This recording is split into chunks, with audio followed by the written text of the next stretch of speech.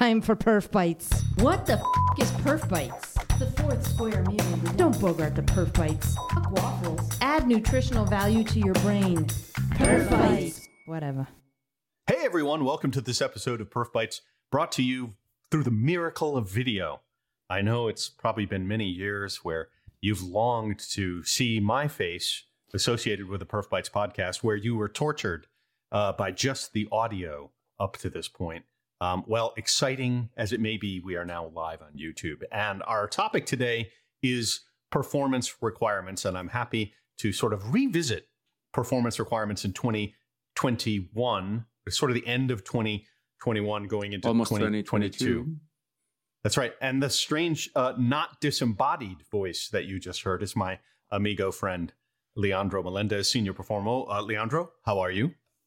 Hello, everybody, and welcome to this video and also still audio version of our podcast, where, as Mark mentioned, we will be revisiting, rejuvenating, putting some Botox or what would be sun cream, something good. I'm not sure about the Botox thing, or a plastic surgery. You could have a requirement rejuvenation surgery, so maybe we'll your give face it some to interesting rejuvenate curves and.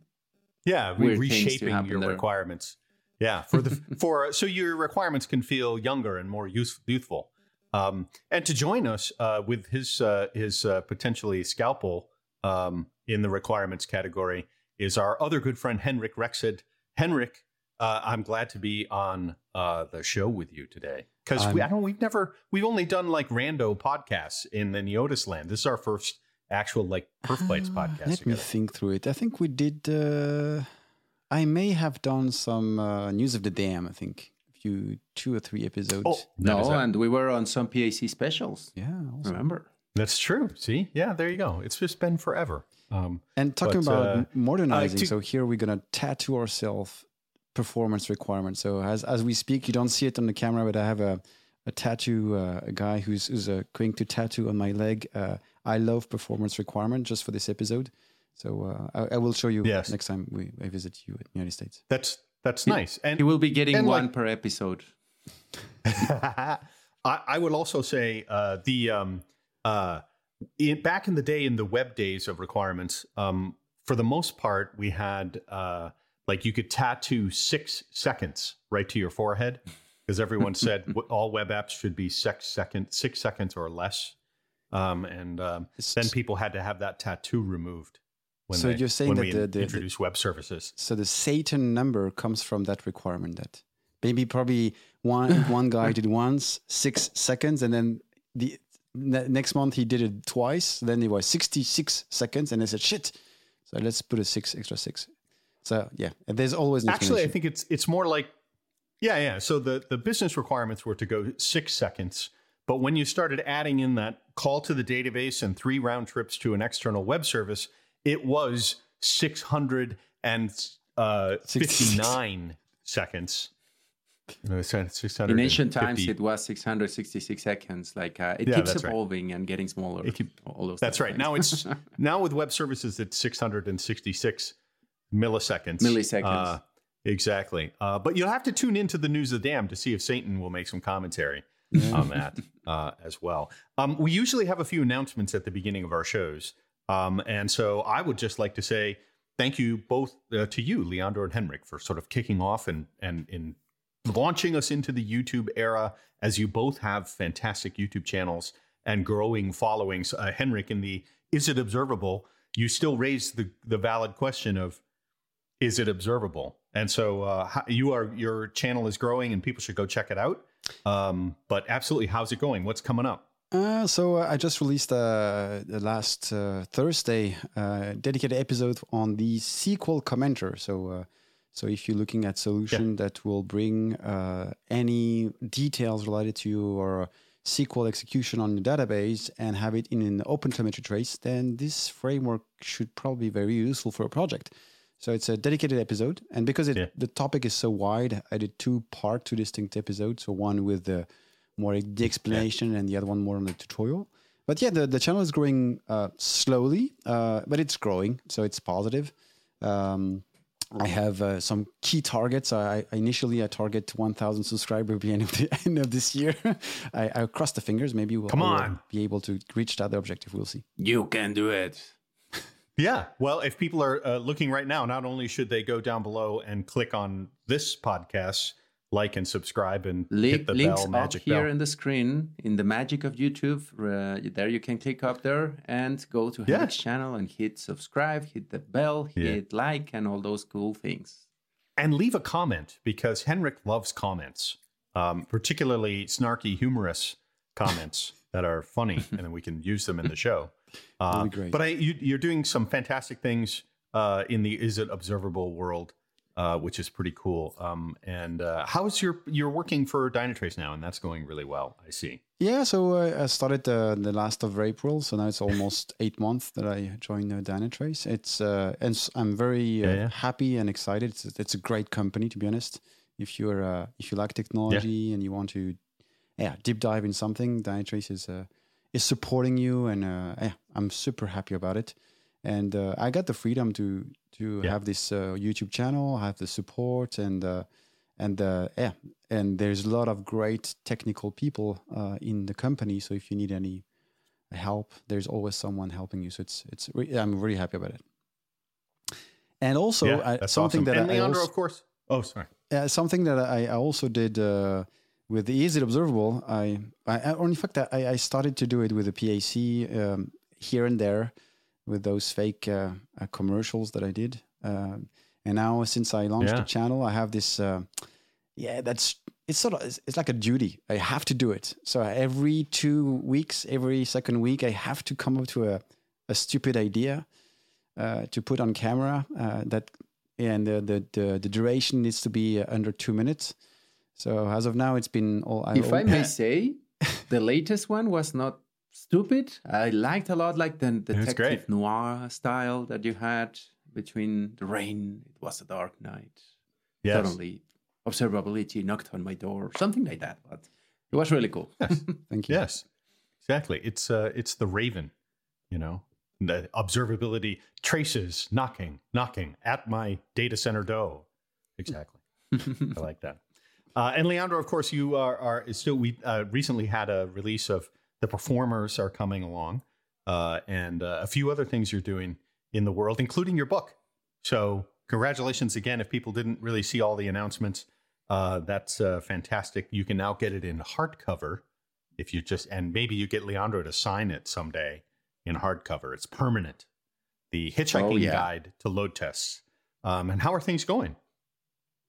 So people are liking the book. I'm hearing good replies, good observations, good feedback, and good news as well, because it seems like Amazon finally decided to export it from the Amazon printers in the US to other places in Latin America. I've heard it arrived as far as Uruguay and Argentina. So everyone in Latin America that was asking if they could get it, and I was like, well, finally you can. Hardcover as well. So those are great news. I'm liking that. And very cool. And perhaps somewhere in the new year we'll have an Espanol version of the book. Not that close. Sadly, because it has so many jokes and pop references and things that, believe it or not, the Princess Diary movie that I have some references don't exist or is not well known in Latin America. I need to find equivalents for my jokes and silliness. Oh, that's right. So culturally it doesn't translate. Yeah. Yeah. It's not only translating textually, but also technical terms, which also are a very good challenge to translate on some that I don't even know if the term exists in Spanish.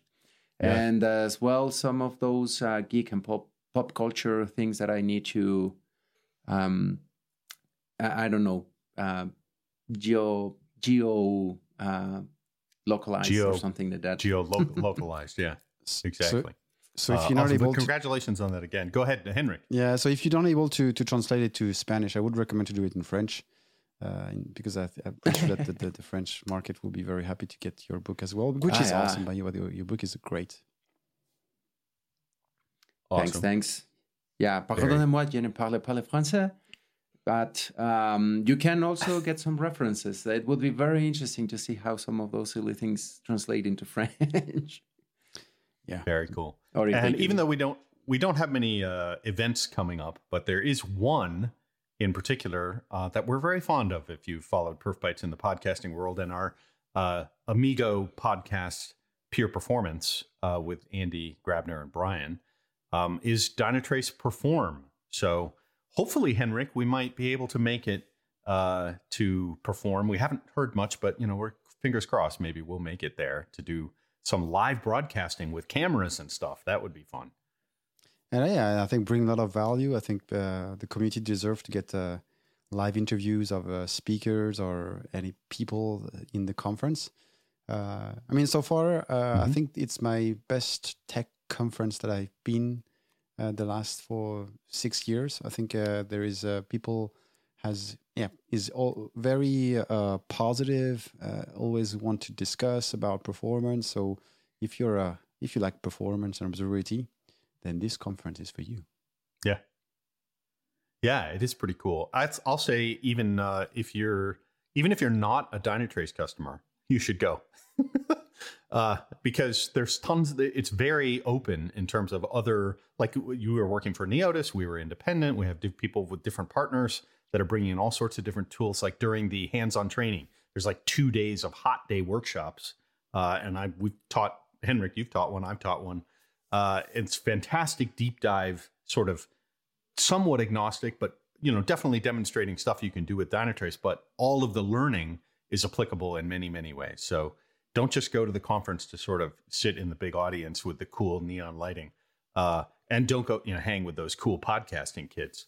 We should definitely tune in. But it's in the beginning of February, right? Like, correct. So people will tune in live streaming and all sorts of stuff. Should be pretty cool. Yeah, that'd be awesome.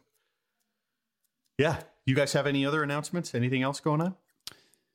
I would just like to invite everyone listening to hit and subscribe. I'm going to also add a link up here on the screen on the YouTube channel to Señor Performo, Us the Performers in English, which by the time you hear this, the episode most probably will be already live, where I explain the bees and the flowers, the churros and the donuts, about how to create automations. How do they work? How does that happen? Wait a minute. Do you mean birds and bees? Like where do birds and bees? script? Yeah, I never got why birds and bees. What happens in between those? That's weird. Well, not that there's anything wrong with that. I mean, if a bird and a bee if they are into feel strongly about one another and they love one another very much, birds and bees, maybe there might be some genetic fertility issues, between the two. Let's and maybe leave it here families. in donuts and churros. Donuts and churros. So who is calling the honey? Exactly. Who is the honey in that couple? That's a totally different podcast. Good night, kids. We'll see you tomorrow. Thanks. See ya. Thanks for tuning in. That's really funny, actually. So yeah. But mommy, where do test scripts come from? Yeah, exactly. So, Load test automations, how they are done, how do they work? Yeah. And so that everyone can understand a little bit better, because I have some plans on explaining some tools, some other concepts. And this is the cornerstone. We need to begin and start learning, where do those come from, how do they work, how to make them, and stay tuned. Hit subscribe, like, and all those things. I hope you like it. Cool. Lots of graphs and little things. Yeah. And generally, it's just really nice to be back with you guys. The perf biting listener audience now on YouTube. Let's talk about requirements in 2021 or the end of 2021 moving forward, because I think performance requirements, as an episode when we did it before, we covered Scott Barber's desirements. We covered sort of someone showing up in a factory style. Hey, give me your non-functional requirements and I will then go do the load testing and, by the machine robot testing. That's fine. There are places that's really, really important to be that stringent and that structured. But not all places. Now in 2021, there's agile performance. There's sort of more exploratory testing, mob testing that has kind of made its way into performance testing. Plus now, as you point out, Henrik, observability. Well, we don't do load testing. we just observe everything. And so we got traces and we got logs, we got metrics, we got things flying around, but we're not really having like requirements. And both of you have done some work recently in talking about SLAs, SLIs, SLOs on the channel. So do you see performance requirements changed a bit nowadays than when James and I talked about it before, or even before that? I think it really depends how the maturity of the organization. It really depends, because if the project is highly mature and doing heavily low performance testing directly at a dev perspective, so people try to get different type of requirements because you're pretty attached to the small scope, the small component you're testing. So they are a notion of requirement because you have to express somehow how to validate if there is no regressions between version 1, version 2, and so on.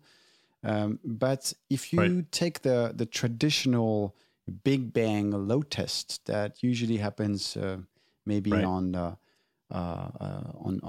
at the end of a cycle, or when we are on a hardering or whatever, then I think the way we deliver that type of test, because we do a lot of end-to-end test and we validate different type of things, I think there is still a certain notion of requirements somehow, because even if we deliver our project in Agile, this type of activities of testing the Big Bang load test is a waterfall project part of the Agile process somehow. But I think, I think the requirements has significantly changed. But if you do traditional Black Friday testing, it's going to be more or less the same approach that we have a few years back. Of course, but the requirement has changed because the technology has changed. So then we have other things to deal with and to manage. So I think of course, requirement has changed based on the evolution of the technology, of course, as well. Yeah.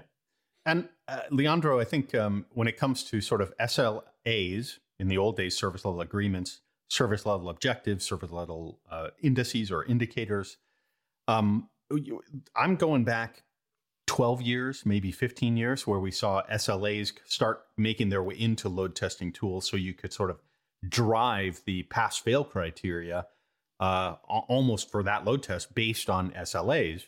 When you guys talked about it recently, do you see requirements getting pushed, sort of shifting left into the tooling or even further, just based on what SLOs are for production? And in part, yeah. And in expanding it a little bit from what Henrik was mentioning, that they are changing, I think some of them are evolving, are moving from places. As you said, Mark, some are on the left, some that before were totally forbidden are totally shifted to the right, at the very end of the right, and that was a big taboo, as you said, a decade ago. Thou shalt not touch production. And some of those have been switching up from places. Some organizations have been understanding them better. And with these distinctions that we were mentioning, like it's not just an SLA, it's not just that single digit tattooed on your forehead, as you were saying. Now you have like hundreds of different elements that you have to count as requirements. And as you can see, we're getting larger foreheads to add all of those requirements in the with the tattoos. Because, we have to pay attention to many, many more things than I would say before, or even some new requirements or some new adaptations. Because with these continuous changes, as Henrik was saying, you had one blast and done and see you in 6 months, hopefully, if you have a release. But now you have to evolve and add one that was a single SLI, just this response time, this CPU happened. And now we have deviations, we have variances, we have analysis over time, if they are improving, if we add notifications. And not only at a single metric level, as you mentioned, now we have traces. Now we have some other concepts that end to end, we need to start to analyze that things are still working. And to add up, I think it's not anymore that single metric of 6 seconds for everything, which I think never was particularly okay to do it that way. Right. we now have to check context. We sometimes pay attention to some requirements. Some others, we as performance engineers, we would come in our price and say, no, you don't even need to pay attention to that. Just to give you a quick example from a recent experience, how many users can my system handle? Well, what do your users do on the system? I don't know. Okay, why don't we talk about throughput instead? Number of actions, or and that's another one, the number of user requirement or limit measurement feels a bit outdated to me, and that falls into several outdated requirements or measurements that are evolving and need to be evolving and are still evolving. So beware. But I think Henrik, you mentioned SLI. Henrik, go ahead. Yeah, you mentioned SLI and in SLO. I think that was the best tooling that was for performance engineers, in fact. So I think when you utilize SLI and SLOs in production, of course, you want to focus on your users and come up with a couple of SLOs just to measure the availability, latency, and the errors, and so on. But when we use it as performance engineer, we could be very smarter. We can say, okay, I'm going to take those production SLOs because I have to keep track on those, even in a non-production environment. But then I can introduce more performance SLIs or SLOs, where I can also have requirements, say, about speed on specific transactions. But I probably want to also make sure that my system, that my environment also healthy, because it doesn't make sense to say, hey, it's green because our response time is under 2 seconds or whatever the number. But if my environment is completely saturated, then it doesn't make sense to go further. So I think in a performance world, there's so many different dimensions to handle. And I think we should say proud and loudly that, yes, I'm going to use the production SLO, but I'm going to add extra SLOs that will help me to automate and validate the asset that comes out of the performance testing. Because that's a very good point. You don't need some requirements in production that definitely you need to add. And we're talking about, as you were saying, Mark, the shifting left requirements. We have different ones for a developer. Hey, senior developer, when you are creating your new code, let's say your requirement is to do full table scans and 10 connections to the database. That's a very small one, blah, blah, blah. But that probably you don't want to have in production because, in production probably you will have several, not full table scans, hopefully, but connections to the database. You may be having some hundreds at a time, and that'll be okay. But for a single developer at the very left, you have also other requirements that are very important to distinguish and say where some of them goes, where some of them do not go, or how they will be different on different ends of the left and right spectrum of projects. Yeah, the thing that strikes me is there's this idea of, the minimal viable product, which is in the sort of startup, lean startup or any project, or even like in a whole company startup, the minimum viable product, which is very common in the agile world and in the lean world. And I think the P should be minimum viable performance. So to your point, Henrik, that we can have an idea of what the business requirement is, what an end user requirement is for response time, or even, Leandro, throughput, like you mentioned. Let's talk about actions or throughput for given actions or service calls. I think don't go overboard. Some people will be like, oh, the Perfect guys say we should, add all these things. And so they'll go to every single story and build test requirements, performance criteria, acceptance criteria for everything. Response times, how much CPU, and they'll go nuts. Versus saying, what's the most critical, or what's the minimum viable performance for aligned to the MVP, so we can actually put this iteration out the door. And then, Henrik, I think you're right. You'll grow that to say, oh, we're adding on this layer of a new set of components. There's a couple more extra metrics for SLIs that will link up and grow. And I think that's changed from the old days of you have to know everything and write it all down as requirements and then go into the next phase of testing. So I think that's a big change.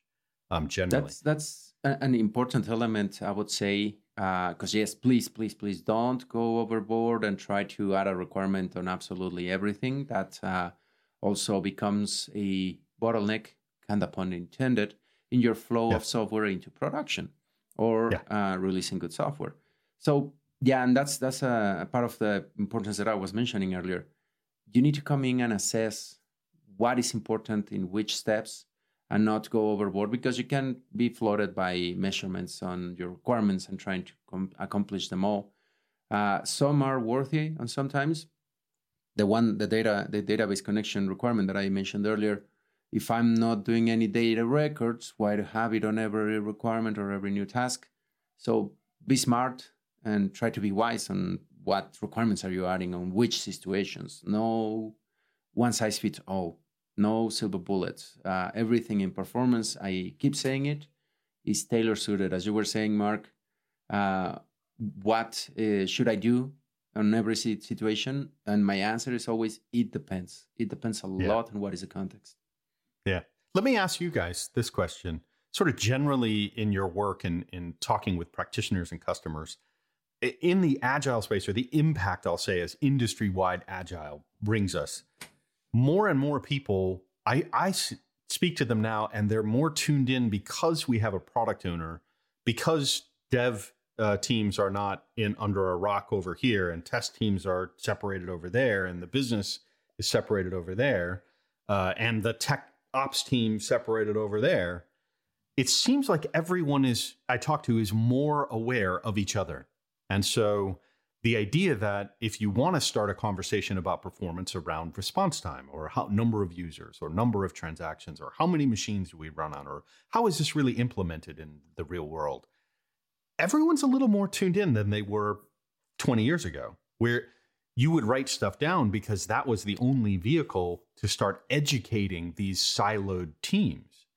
And it seems to me now that we start with smaller scopes and everyone seems more tuned in, which changes the conversation that you and me can, and the rest of us can have early on with a developer about performance. Oh, let's talk about how many threads you're going to run. And they're like, oh yeah, I talk about threads all the time with my ops guys.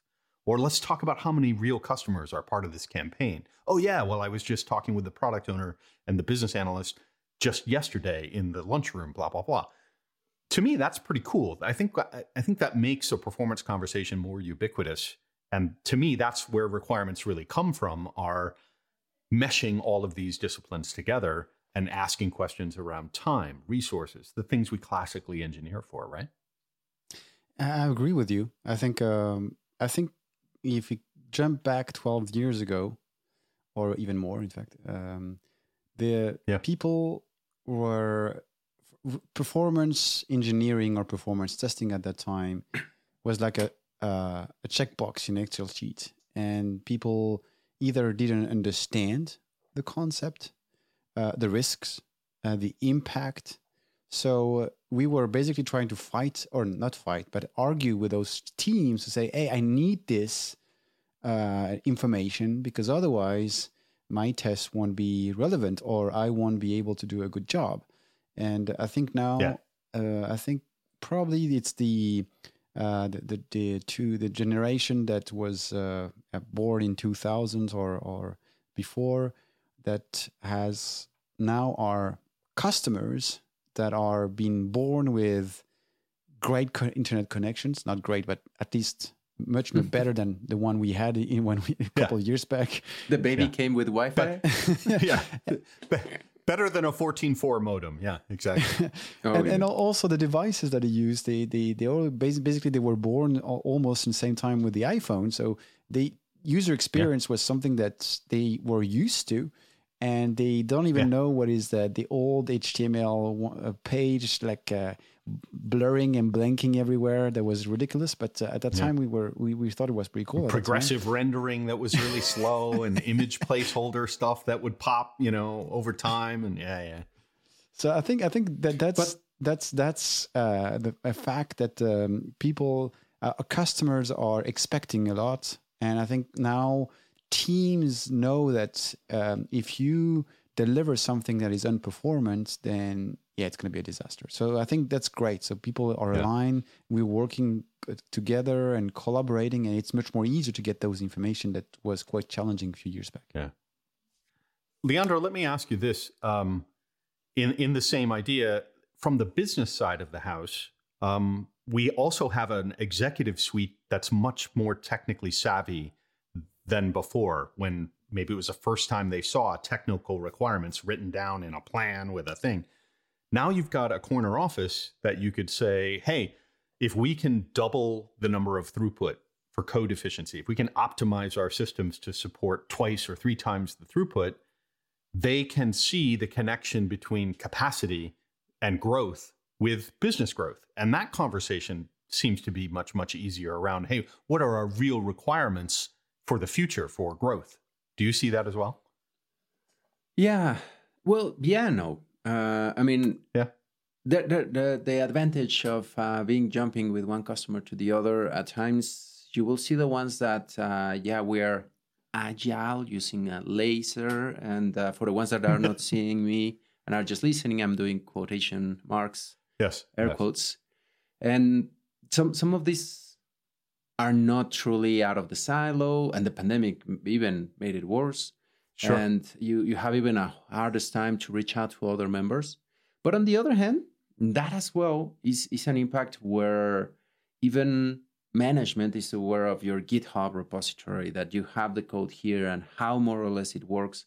And it's not strange to them anymore. And even it's a great advantage that I totally love from the old days where I would never see the code of the tested application.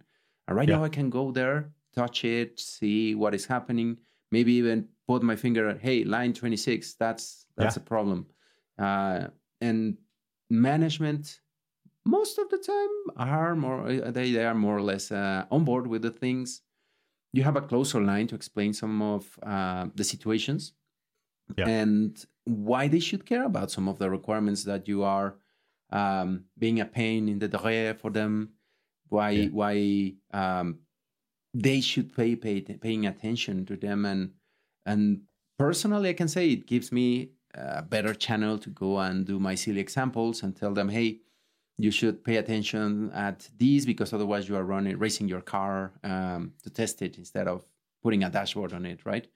So it is closing the gap. It's making easier to communicate, collaborate, and educate the rest of the team on, because that's one of the things that I think I say the most to the teams. Hey, the performance engineer is not anymore the scripter. It's not anymore just the person that you throw requirements at the end of the sprint down to the basement, but you have the performers locked to generate scripts and run load tests. Right. No, we're running together. We're helping people, or explaining, teaching them, and enabling them on what to do to assure performance and what requirements to pay attention on. And a side effect, I would say, when you get closer with the teams in these terms, some of them will bring requirements that you as a performer didn't even thought about. And that's super cool. I really like when they say, hey, and this shipment, I'm putting one material at a time. Wouldn't it better to measure that we can put them all at once? Mind blowing. And I'm like, okay, that new requirement. Yeah, so, absolutely. Lots of synergies. So, to me, the source of requirements hasn't changed as much. It's still business. It's still technical. It's still end user. It can still be related to functionality for the objectives of what you're doing. But I think the ease of which, where we find these requirements, a requirement or desirement, or just our goals, like, hey, this is what we want to know or learn as we move forward, hasn't changed that much, but how we gather them and the ease of which we can maybe talk to people about performance is much better. I'd like to take a little bit of a break here in the middle. Hola amigos, it is me, Leandro, aka Señor Performo, together with Perf Bytes Press, announcing that by the end of June, we will start a pre-sale of my baby, finally reaching the Amazon bookstore, The Hitchhiking Guide to Load Testing Projects. a fun step-by-step guide, or level-by-level, may I say, that will guide you through your load testing adventures. More details to come soon. Beware. And I'll take our break first by saying I have a public service announcement, and that's for those of you in our industry who sometimes would like to step forward with a blank Excel spreadsheet and a meeting with the product owner. And just as a load tester, you sit down and you hand them a blank Excel spreadsheet and you say, could you please tell me your non-functional requirements? Please understand that this is setting up an antagonistic relationship whereby you are 100% dependent on the product owner to know everything there is about performance. And the process you're engaged in is, as Leandro just pointed out, to take those, whatever they put on the sheet, which could be bogus, and go down to the basement, pretend you're doing some serious load testing that's relevant to the project, and then bring that back and say, here are the results of your non-functional testing. This is bad performance testing. It's good if you fill in all the blanks around the process and every product owner knows, hey, you need to think about what is a performance requirement? What are our objectives? What do the ops guys think? If you have an audience of all the players and you facilitate, hey, let's talk about performance and what the goals and objectives are. If you're facilitating it and then together as a team, you start writing down and filling in that spreadsheet together, that's actually more productive than whatever's written on the sheet, because you're building relationships and you're putting all sorts of things together and understanding each other and putting together a common objective. And then when you go to the basement, because you're still going to go to the basement, you're still going to go to the basement and run the load test. But when you come back, they'll be like, oh yeah, that was that thing we all agreed upon. And hey, it's nice to see you again. I'm sorry it's so cold in the basement and you look like you have hypothermia, but we got these fantastic load test results and that helps us feel more confident. So don't just show up and do the bare minimum, fill in the functional requirements thing, the non-functional. I can't stand that. You need to be the trusted advisor. Yeah. You need to be the trusted advisor to the team. Otherwise, you will just like a trusted facilitator. Yeah. No. And from what you were saying, I would say also a teacher. Don't give them the fish just and expect them to know how to pick it or what to do with it. Because in the story that you said, eventually the next time you won't have to come and explain everything. They were like, hey, there comes a performance guide. There, we have your XML ready. Yeah. Or they'll look at you and say, yeah. And also, where's the fish? Like we want some fish. Like, come on. I thought we was going to get fish out of this. It was good fish. I was expecting maybe a nice fillet, maybe it's Bronzino or something like that. Another thing we do on the break here, out of the public service announcement, maybe Henrik, maybe we need to make a funny video to go with the non-functional requirements PSA. Challenge accepted.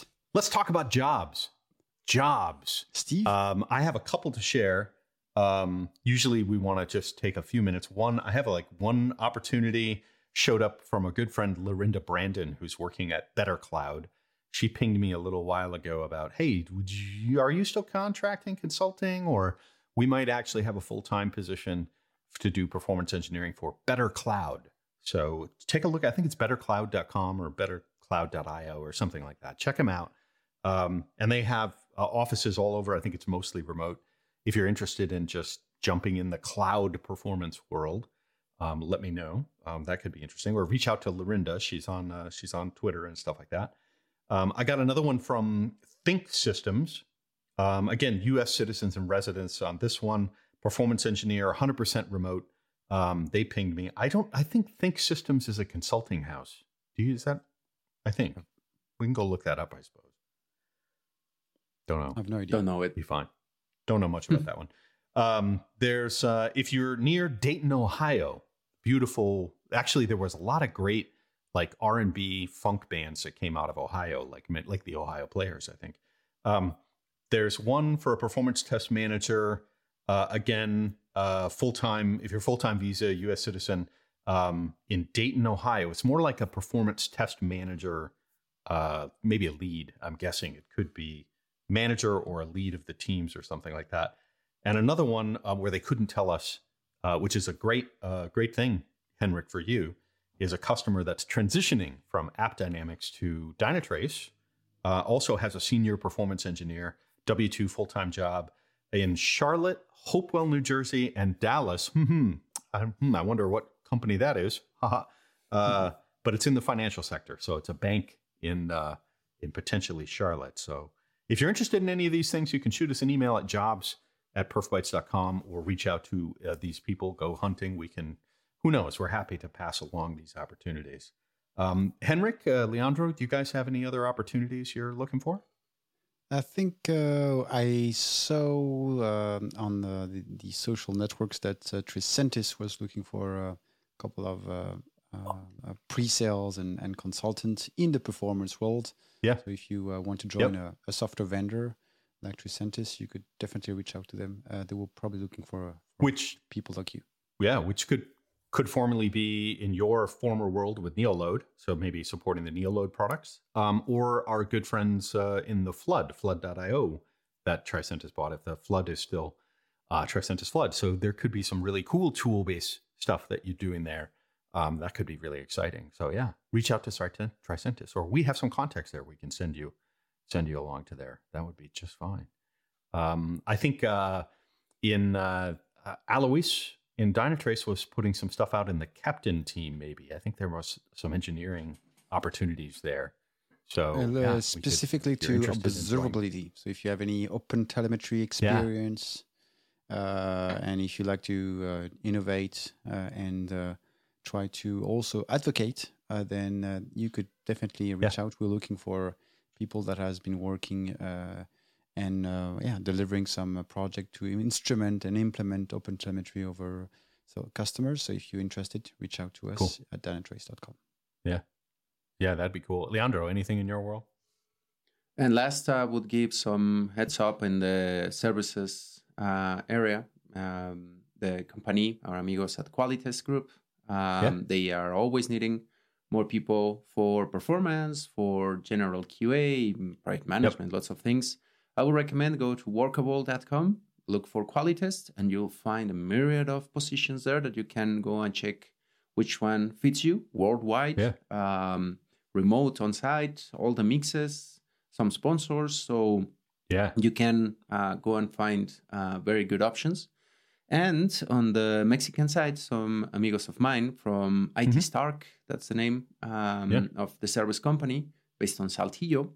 They have several positions where they like to help people starting and get into the software testing world, even if there's not much experience. Or if you're seasoned, of course, they will be happy to meet you. So if anyone around Mexico is interested, give them a call. IT Stark, look for them, I would say in Google. I don't remember the address, sadly. But as Mark said, it must be itstark.com.mx or something like that. And lots of positions there. Go and look at it. Very cool. So if there's anything that the three of us could do to help you find a new position, or if you have questions about what should I do next in my career, what kind of performance type role should I go for, you could also read James Pulley's book, which just came out about hiring performance engineers. So you could sort of get some insights from James's book about what are people hiring for and what's good hiring. How should I? So we get a plug for James's book there, don't we? That would be good. Awesome.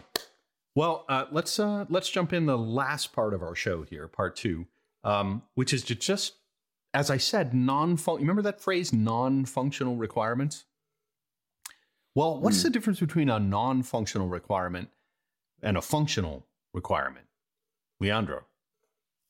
So I generally on this give a very straight and dictionary definition to be able to differentiate. Mostly departing from performance testing, because the rest of requirements for quality that are functional, very straightforward, is around functionality. That something does what it's supposed to do. Straight and simple, I would say. Don't kill me, people, from functional. If I'm misplacing or doing it smaller than it is, but sounds a little bit straightforward to me with my non-so-functional side. But getting into the dictionary term for performance testing, and are non-functional, but I will depart from performance testing. This is the one that I like to use as an example for the rest. The definition for performance, plain and simple, is how fast, how good, how efficient something is. What you're checking when you talk about performance. And testing is verify, validate, measure, be aware of, checking. So both of those are checking or evaluating how well, how fast, how efficient something is in terms of software performance. Well, how a piece of software or a solution is, how efficient, how good, how fast it is. Yeah. The rest that do not fall into that function, I think, are part of those non-functionals, like security, like usability, which I have some difficulties with that term, the non-functional, because some is a very blurry line to say this is definitely around functionality and is or this is just non-functional. Well, this won't function if it doesn't perform. Makes me. Wait a minute. What do you mean? What do you mean perform? Do you mean speed? Do you mean does it dance? Does it play beautiful music? Does it play the flute? Play the flute? Magic tricks as well. That's magic part tricks of doing a performance. Yeah, exactly. Yeah. In it's I'll follow that joke.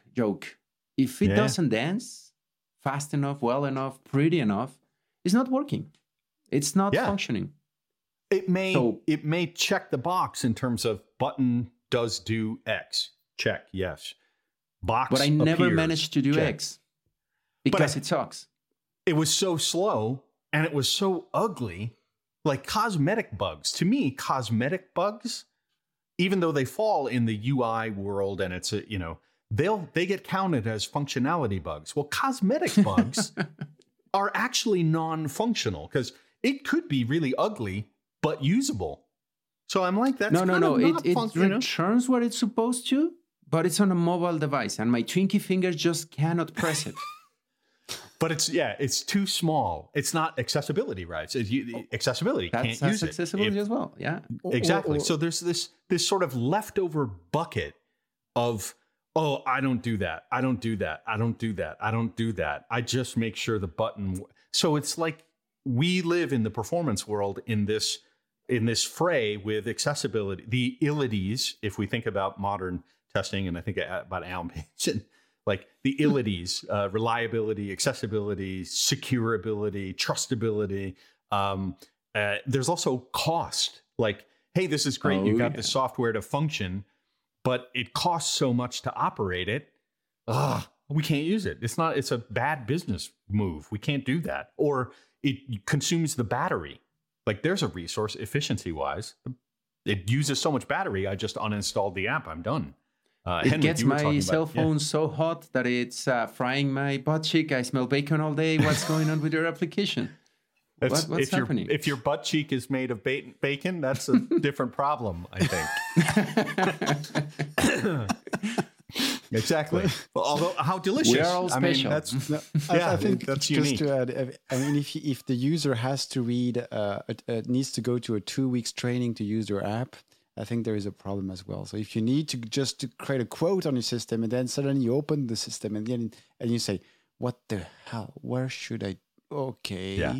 So I think, please, when you design application, make sure that it's usable and easy to use as well, because it doesn't make sense to train people. It's just doesn't make sense. Here we are in 2021. Another one, those requirements that fall into functional. And sorry, I will just get into this quickly. Negative testing. Some of those were, hey, this should not accept this type of information. It's part of the functionality. It shouldn't accept emojis. It shouldn't accept blah, blah, blah. It shouldn't accept SQL injection. Okay. Isn't that security? But wait a minute. That's testing? Security. That's non-functional. That's non-functional, but still a negative test. Yeah.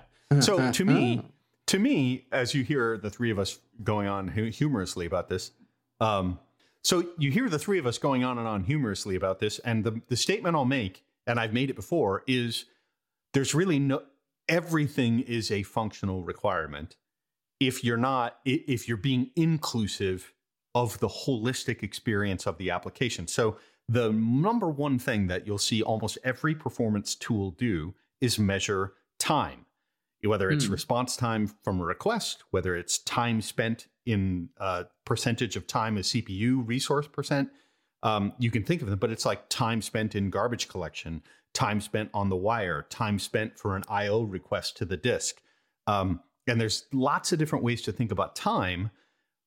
Take that all the way to the button that you're going to press. It's the temporal aspect of functionality over time. And that's the one thing, like if you don't have any requirements, no acceptance criteria, no one's even thought about performance or these other ilities, you can start by saying, well, here's the functional user story, the way we think this is going to function. Where are the critical points where time is going to make this critical, or the critical points where a user would be disappointed if it were slow? A group of users would be very disappointed if everyone couldn't use the system and it got too slow because 200 people or 2,000 people were on the system at the same time. And then you are doing the starting to same jump function. into the SRE realm, and everything intersects now, and you have 10 requirements for the same thing. Yeah, but there's other things that a functional requirement won't think about. I mean, especially, I'm delivering this app. So it means potentially this app could be used by a user in his browser or a user in his mobile device. And, mobile device, we can walk with that. We can take train with that. We can be in the airport with that. We can be, and here suddenly you can have a requirement say, hey, I need to use it, whatever the network, whatever happens in the train. Connectivity, a connectivity. I need to be able to press on the button and get something out of that actions. And this is a functional requirement in a technical world, but it makes sense. At the end, as a user, I will probably face that situation. Exactly. I once got in trouble because I was using my phone in Heathrow, going through the security stuff. This was, after 9/11, I think, but in the global world of whatever. And I got in trouble with the security people because I just had my phone out. And I'm like, let me finish up. And they're like, no, give me your phone. Did you take any pictures? And then I'm like, show me your pictures. We went through the pictures, and I had taken a couple pictures like, hey, I'm coming home going through Heathrow. And some airports are beautiful. They have these fantastic atriums and things, right? And so they're like, sense? I need to see you delete these from your phone, and then I'll let you go through. So it So I'm makes like, sense I had to make get sure something that done. it makes sense to make sure that you don't have requirements. any pictures of your bacon butt on your phone, because it could. No, that Not I only took butt that dialing, last- but butt pictures. but any type of ass picture you have, we don't. Yeah, because the TSA is going to see that, and what is that? It smells like bacon. No. Honestly, you're right. So the usability of an application, even from an accessibility standpoint, is interesting. If response time is too fast and you don't see stuff, or you have to interact more slowly because you have delays in your interactions, visually impaired, all the different things. So that's why I'm saying not just performance, but all these other areas, they get cast into this sort of negative space called non-functional. And it's not really non-functional. It's definitely part of functionality. Our experience of life right now, time is flowing. Time is passing. As I speak more slowly, you notice? Right there. Did you see that? That was time. Right over there. So I'm feeling it. You're feeling it? You think I'll be You're okay? feeling the passage of time. Yeah, exactly. Leaves of grass. That's right. So yeah, that's all. That really gets me, right? But Leandro brings up the fast, good, and efficient kind of areas, and those are kind of the easiest place to start. If somebody's like, "Well, we don't know what performance requirements are," fast is response time. Good is sort of like, what's the experience? Like we were saying, Leandro, you said, is it performing well for you? Like a dance performance? Is it pleasing? Is it, hey, the app functioned pretty good, but it didn't perform very well. Well, it was fast. Well, no, I don't mean that. I mean, it was kind of clumsy. or it wasn't smooth. And that's an I didn't assessment as well. understand And the then- next steps or even silly things. And then efficiency is probably the biggest one, Henrik, in the observability world, as we're seeing traces through a system to see where resources used, where you're spending time on each node of a system or an extended system. And so efficiency is part of tracing and being able to see resource usage or just time spent in a queue, time spent wandering down a wire to the wrong host. So I think those three are a good place to start as well. If you find, hey, our functional requirements or our user stories don't really have any information about, is it fast, is it good, is it efficient? Yeah, but on that line, I would say just be careful not to make one ring to rule them all. And we start thinking about time, everything under 2 seconds. No, just make sure and try to make all of those context sensitive. What are you doing? What are you talking about? And there you will have some of the others that I was mentioning earlier, where you will start to think about databases, infrastructure, if it goes to the load balancer, how it should. There are many things that once the team gets together and you know the nature of your beast, you'll be able to suggest and propose some new requirements that are relevant to that beast. Or if they are not, well, just don't waste the time of the team. But it's really important that you depart at least from those base performance requirements and intersect them with the rest. It's very important with those. Oh no, non-functional shouldn't touch functional. Like no, they are touching each other constantly in very dirty ways, and you should allow them. But it's an HR violation. Mr. Bacon Butt, come on. They are the requirements. They are the requirements. They can do whatever they want. That's not right. So let's go ahead. I was just going to add that also in as a functional requirement, you don't touch to sort of the architecture. And now these days we all have been transitioning to the cloud. So there's also a notion as it's not performance, but it's indirectly related. It's the fact that environment on the in the cloud could be expensive. So as a performance engineer, you need to make sure that, okay, my application scales, supports that many users if you have any spikes. But in the other side, you need to make sure that, okay, you can handle the load, but if it costs you 100 times more, then maybe there's a problem of efficiency. So there's also balance between, you should make sure to measure that how if there is any impact on the cost, the way this architecture or the way the system works as of now. So this is also a non-functional requirement, but at the end, as a product owner or a product leader, I would definitely make sure that once my project is finished, that I won't be have any issues with the organization, because what I just delivered in production is too expensive to manage. And definitely don't orphan all of these other ilities that will keep going beyond even performance, because there could be risk in each area that you're not at least having a conversation with. To our former conversation about teaching and making sure we're facilitating those conversations and bringing them to light. So I encourage you to do that. This is a good conversation. Henrik, do you have any closing thoughts on performance requirements moving forward?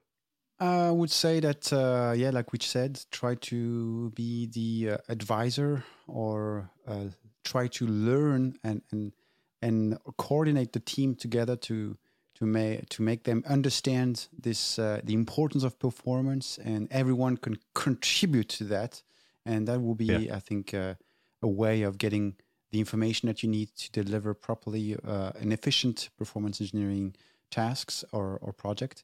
Cool. And secondly, I would say, if you don't have no one in an organization that have no clue about requirements, someone has decided to put 100K or 100 millions on the table for this specific application. So probably that person has a couple of requirements behind the scenes. So try to be smart and try to connect with the various stakeholders of your organization to get the right information.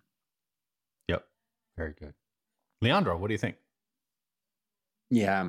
On the first part, I totally agree, and I will repeat what Henrik said.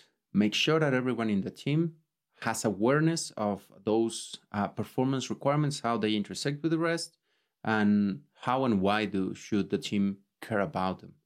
And I would also suggest to get some insight, some better information, get out of that kind of comfort zone. Watch a little bit of, is it observable, or watch a lot of it, so that you learn some other topics and elements that you need to observe and pay attention, because most probably you will have some requirements that you may not have been aware. Your performance engineer of trust may be able to tell you, hey, you should check this, check that, pay attention to this, put these gateways here, don't do this in development, do that in production, and vice versa. So make sure that you also have a wider perspective, not just response time, SLA, that you understand what other things will impact on your performance, where should you be careful, and how your performance may impact some other elements in your solution. Yeah, absolutely. My only last thought is for people that are bringing the old non-context driven, I need to write down all the requirements. It needs to be in a document. If you're still in that waterfall phase and it's working for you, there's nothing wrong with being that thorough and really detailing it out. Maybe in those old mechanisms, you'll be doing it electronically. You might do it interactively with the teams. You might have new ways of doing it, but thinking that way is not wrong. Just don't do it in a silo. Just bring that experience for people that work more dynamically, more interactively, even if it's virtual through chat or interactive online ways of working nowadays. Bring those questions. I love James does this great presentation talk around ask a performance question. That's just a great simple way to get the conversation started and then keep going further into it. I want to thank Henrik and Leandro. I want to add of course. Quickly before we leave, because you just got me thinking, and that's one that I want everyone also to be aware with requirements. Don't stop thinking requirements in the old ways. Though that 6 number that you said in the forehead, I think that I just thought about it. It's really, really important. We're in 2020, almost 2022. We survived 2020, and we should be thinking in those ways. We have agile requirements, continuous requirements, several things that impact our performance differently. Stop thinking just on those response times and that it has everything to be under those 6 seconds with 666 milliseconds, blah, blah, blah. And you don't have to have a universal generic requirement that never changes and is there forever.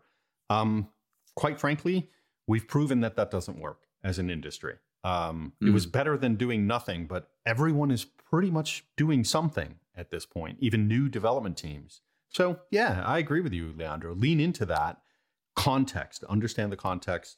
I'm going to take a measurement. I'm going to ask a question and, just do enough for that minimum viable performance and then come around in a couple iterations and say, you know what, that thing that's running 3 seconds response time, we're finally getting some feedback that maybe that's not fast enough or doesn't scale. So maybe you'll come back to it and tune it and optimize it.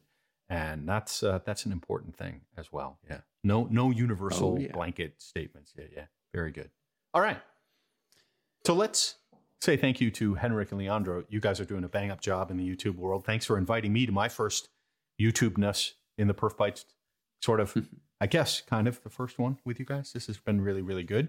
So I'll say thank you to everyone who's watching, and thank you to modern technology to make all of this possible.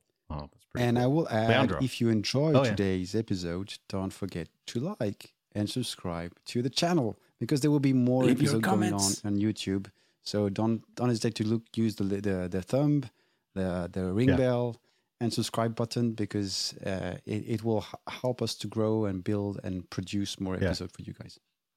And leave a comment, as Leandro was just saying. Leave a comment. Go put the social media tag to someone else who should be watching this show, and then get them to come leave a comment and do another tag to somebody else who should be watching this show, and we'll just keep it going.